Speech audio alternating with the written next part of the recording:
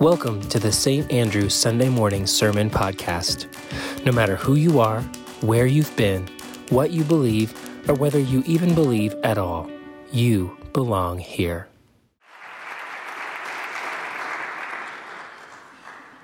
Friends, as we continue our Walks of Faith sermon series, our reading comes to us from the Psalter, Psalm 23. Famous 19th century abolitionist and clergy Henry Ward Beecher once wrote that the 23rd Psalm is the nightingale of the Psalms and will be sung to generations across time and until every pilgrim is safely home in the care of God. No other psalm has captured the imagination of worshipers quite like Psalm 23. Its words have comforted countless grieving and dying, inspired thousands of hymns, and along with the Lord's Prayer is by far the most memorized passage of Scripture. The theme of God as a shepherd was common in ancient Israel and Mesopotamia. This imagery and language were well known to the community that created the psalm and was easily imported into its worship. The header, or the first verse of the psalm, ascribes authorship to King David. In the Hebrew Scriptures, he is said to have been a shepherd of the field himself in his youth. However, there are some scholars that do not agree with the attributed authorship and hypothesize that there are various other possibilities commonly dating into the post-exilic period of Israel's history.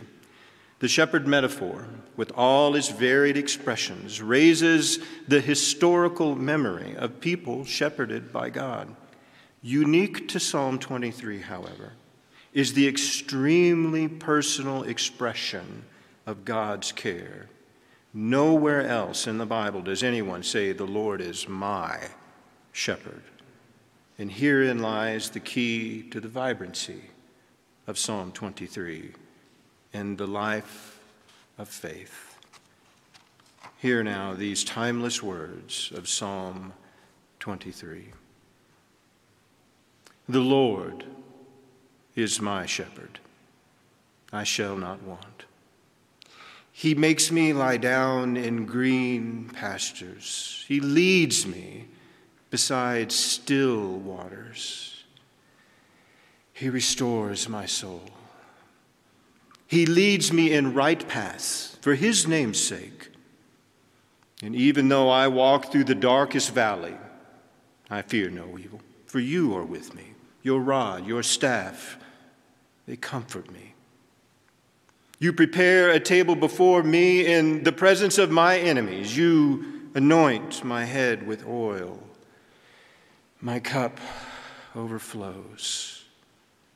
Surely goodness and mercy shall follow me all the days of my life, and I shall dwell in the house of the Lord my whole life long.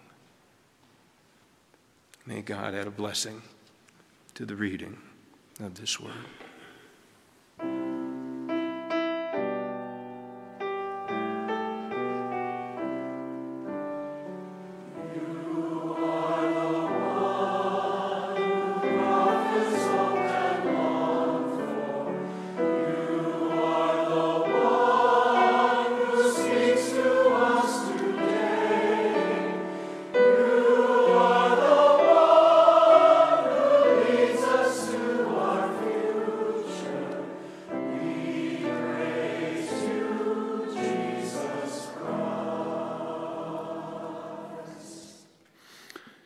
Have you ever had one of those awkward moments when you're maybe giving an important speech or some presentation at work or at school and you inadvertently commit one of those slips of the tongue? It's like your brain is working so fast and your lips, are even faster and they're not coordinated together, and you transpose or mix up a few syllables or letters, and before you know it, you've said something embarrassing or illogical, like a crushing blow is a blushing crow, or a bear hug is a hair bug, a bad salad, a sad ballad. These weird slips of the tongue are called spoonerisms. Maybe you've heard of spoonerisms before. They're named after an Anglican priest named William Archibald Spooner about 100 years ago, who became famous not so much for what he said, but for how he said what he said.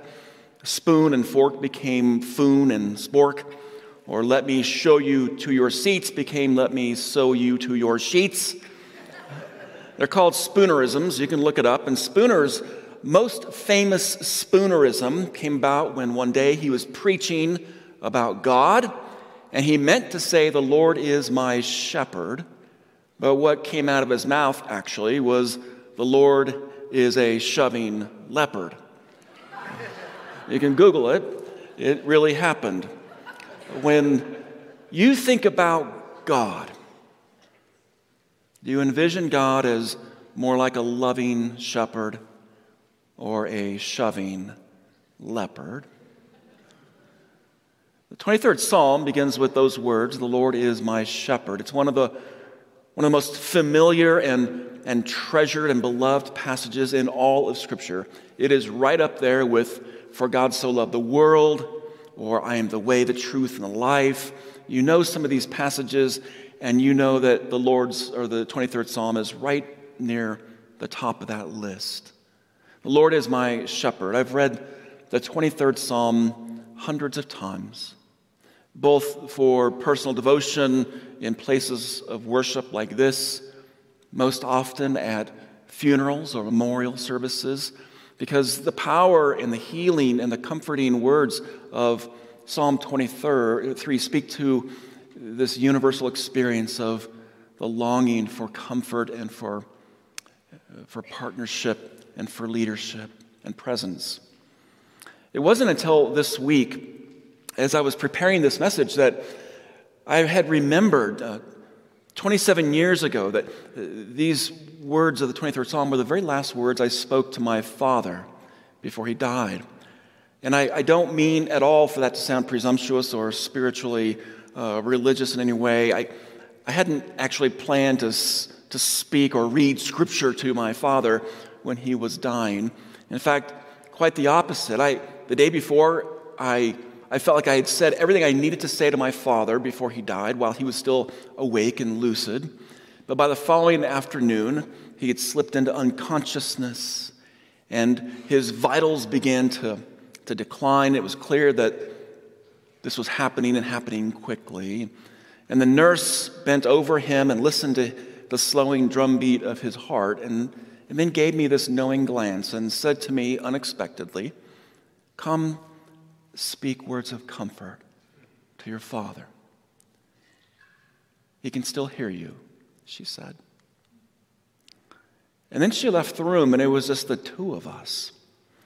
And I didn't know in the moment what to say to my father that hadn't already been said, and I wasn't even sure that my father would expect me in that moment to say anything at all.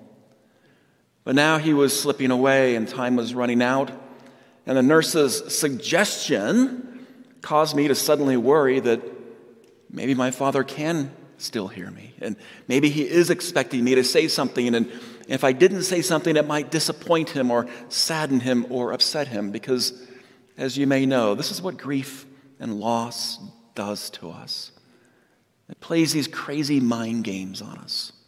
And so I could see myself suddenly panicking in that moment, like grasping for something meaningful to say, anything. And I was coming up empty when all at once the words of Psalm 23 just seemed to speak themselves into the room, all on their own, into that sad and tender moment. And it was as if these words of the psalm came from some mysterious place inside of me I didn't even know existed. From beyond that place in the mind where rote memorization resides, from almost some distant ancient memory that had been a part of me before I was even a part of this world. This wisdom that had been handed down to all of us from generation to generation over thousands of years.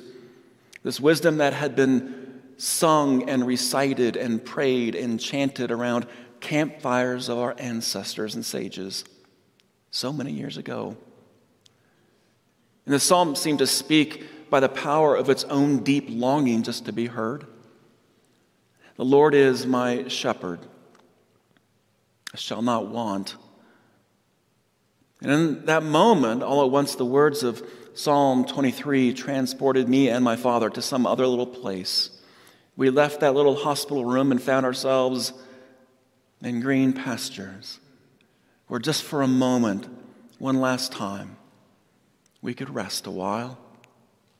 And then it led us on from there to these still, peaceful waters, where together we waded in the streams of grace and forgiveness for all that stood between us. And it led us down these paths of righteousness that restored our souls and emboldened us for what was about to come next as we came to the entrance of that dark valley of the shadow of death. The valley that no one ever wants to go through, and yet every one of us must go through. And there the psalm, all on its own, whispered this next line to help us both believe what was so very difficult to believe, but what we both wanted desperately to believe. Yea, though I walk through the valley of the shadow of death, I will fear no evil, for you're with me. I share all of that with you simply because I have learned in that moment and over the course of my life of following this loving shepherd that I cannot live without a flock, and I cannot journey without a shepherd in my life. What makes Psalm 23 so powerful and timeless and I think resonant in our lives is that it speaks of this God who is, among all other things, most importantly, a loving shepherd.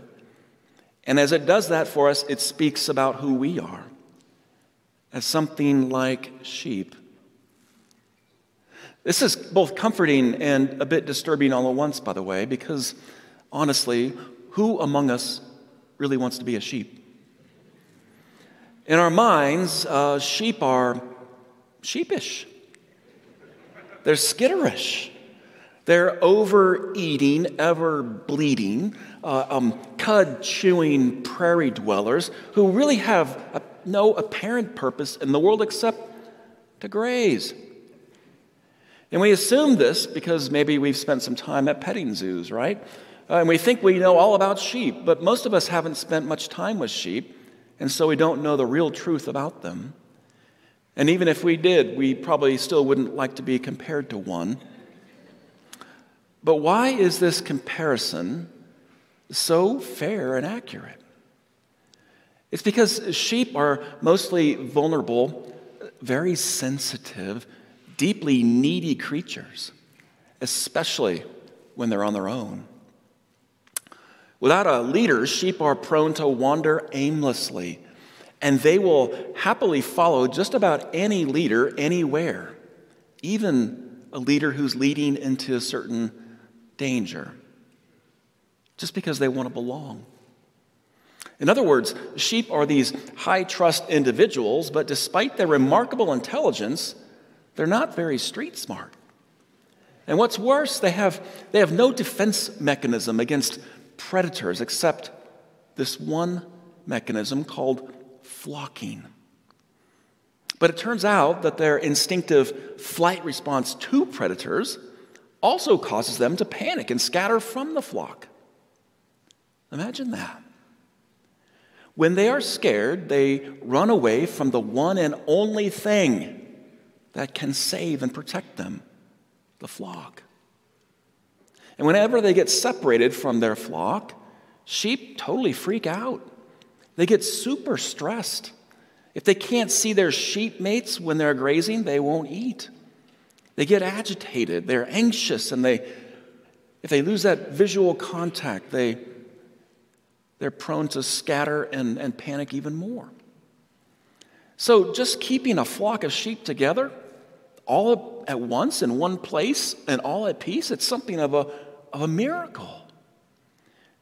It's a miracle for these rather nutty, uptight, suspicious creatures.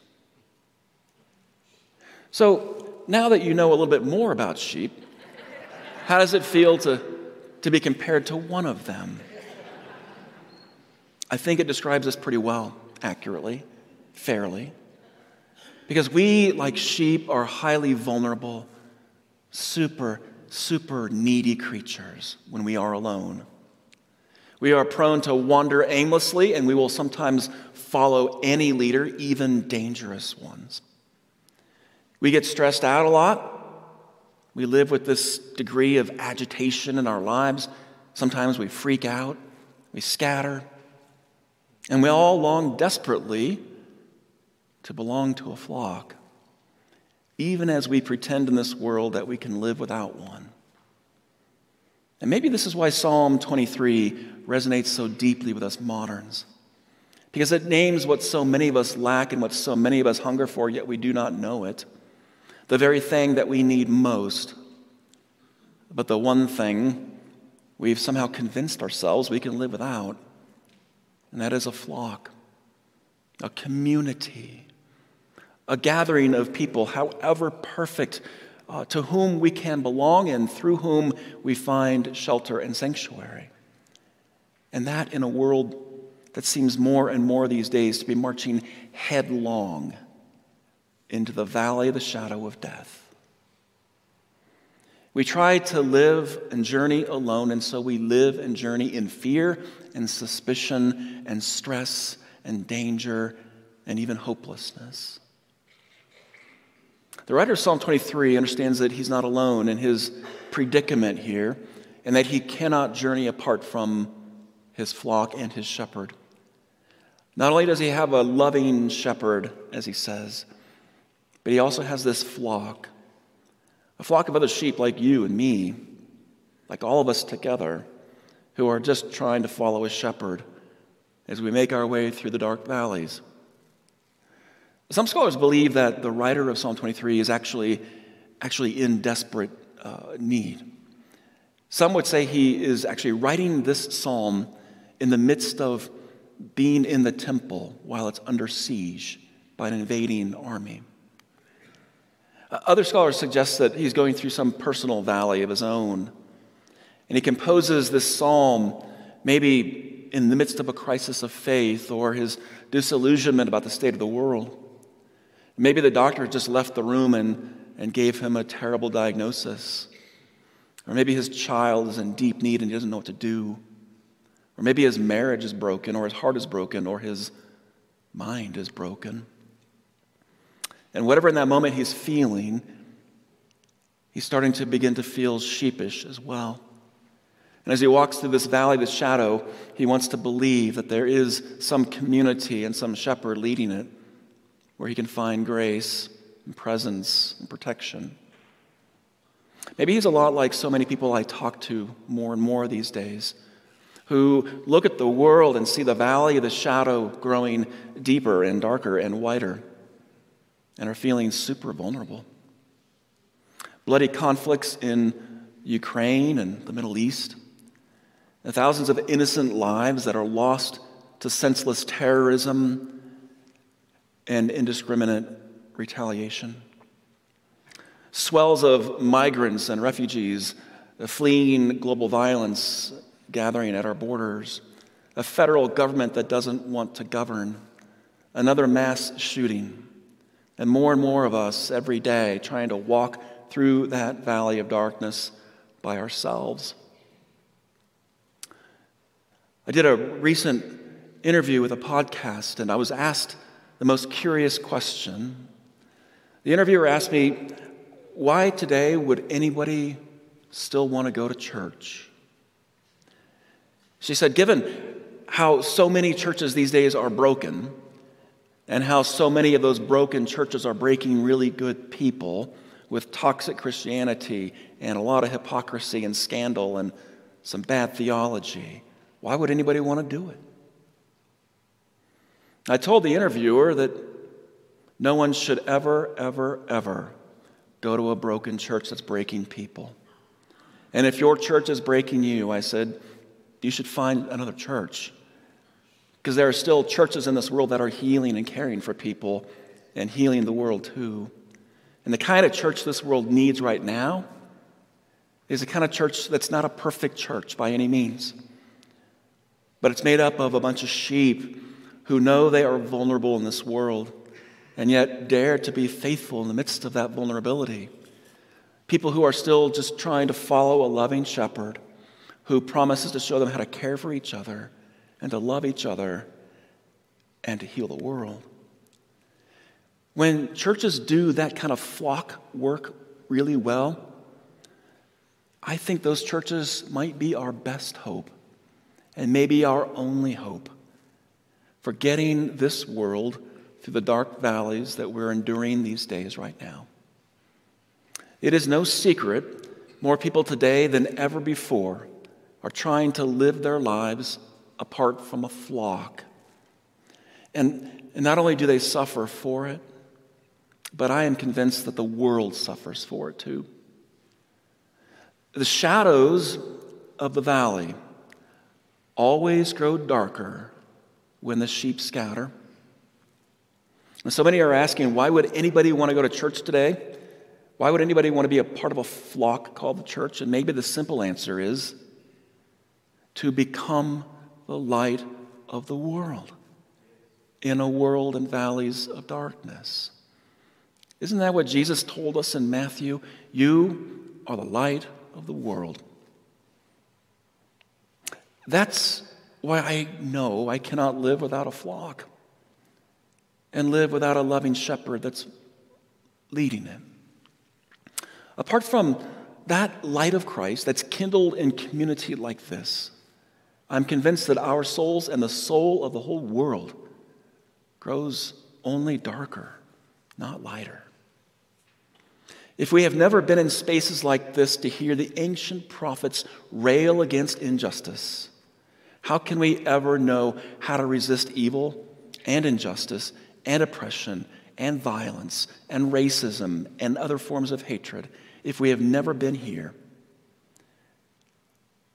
The shadows in that experience only grow darker in the absence of places like this.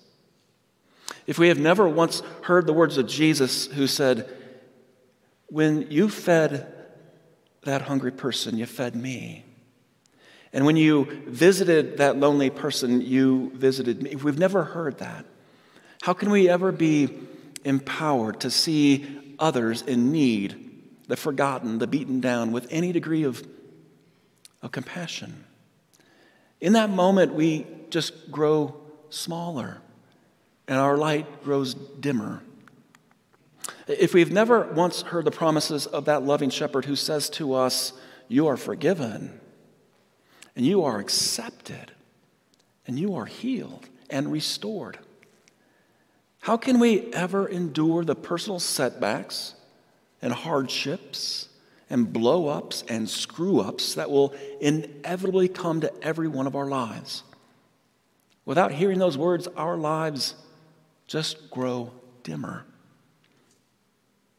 And if we have never once heard the radical teachings of Jesus, who says to us, I am sorry to inform you, but you must love those who hate you, and you must forgive those who have hurt you, and you must pray for your enemy. If we have never heard that radical teaching, how can we ever be at peace with ourselves or our neighbors or with anybody in this world? The shadows only grow dimmer or darker, and the valleys only grow more impassable when the sheep scatter. And the good news of Psalm 23 is that the light grows brighter for all of us whenever we as sheep gather together in flocks and dare still to follow this loving shepherd who always leads us through the dark valleys. This is the ancient wisdom of the psalm. It's handed down from generation to generation over thousands of years to the sheep that came before us. It continues to speak today, sometimes only by the sheer power of its own deep longing to be heard.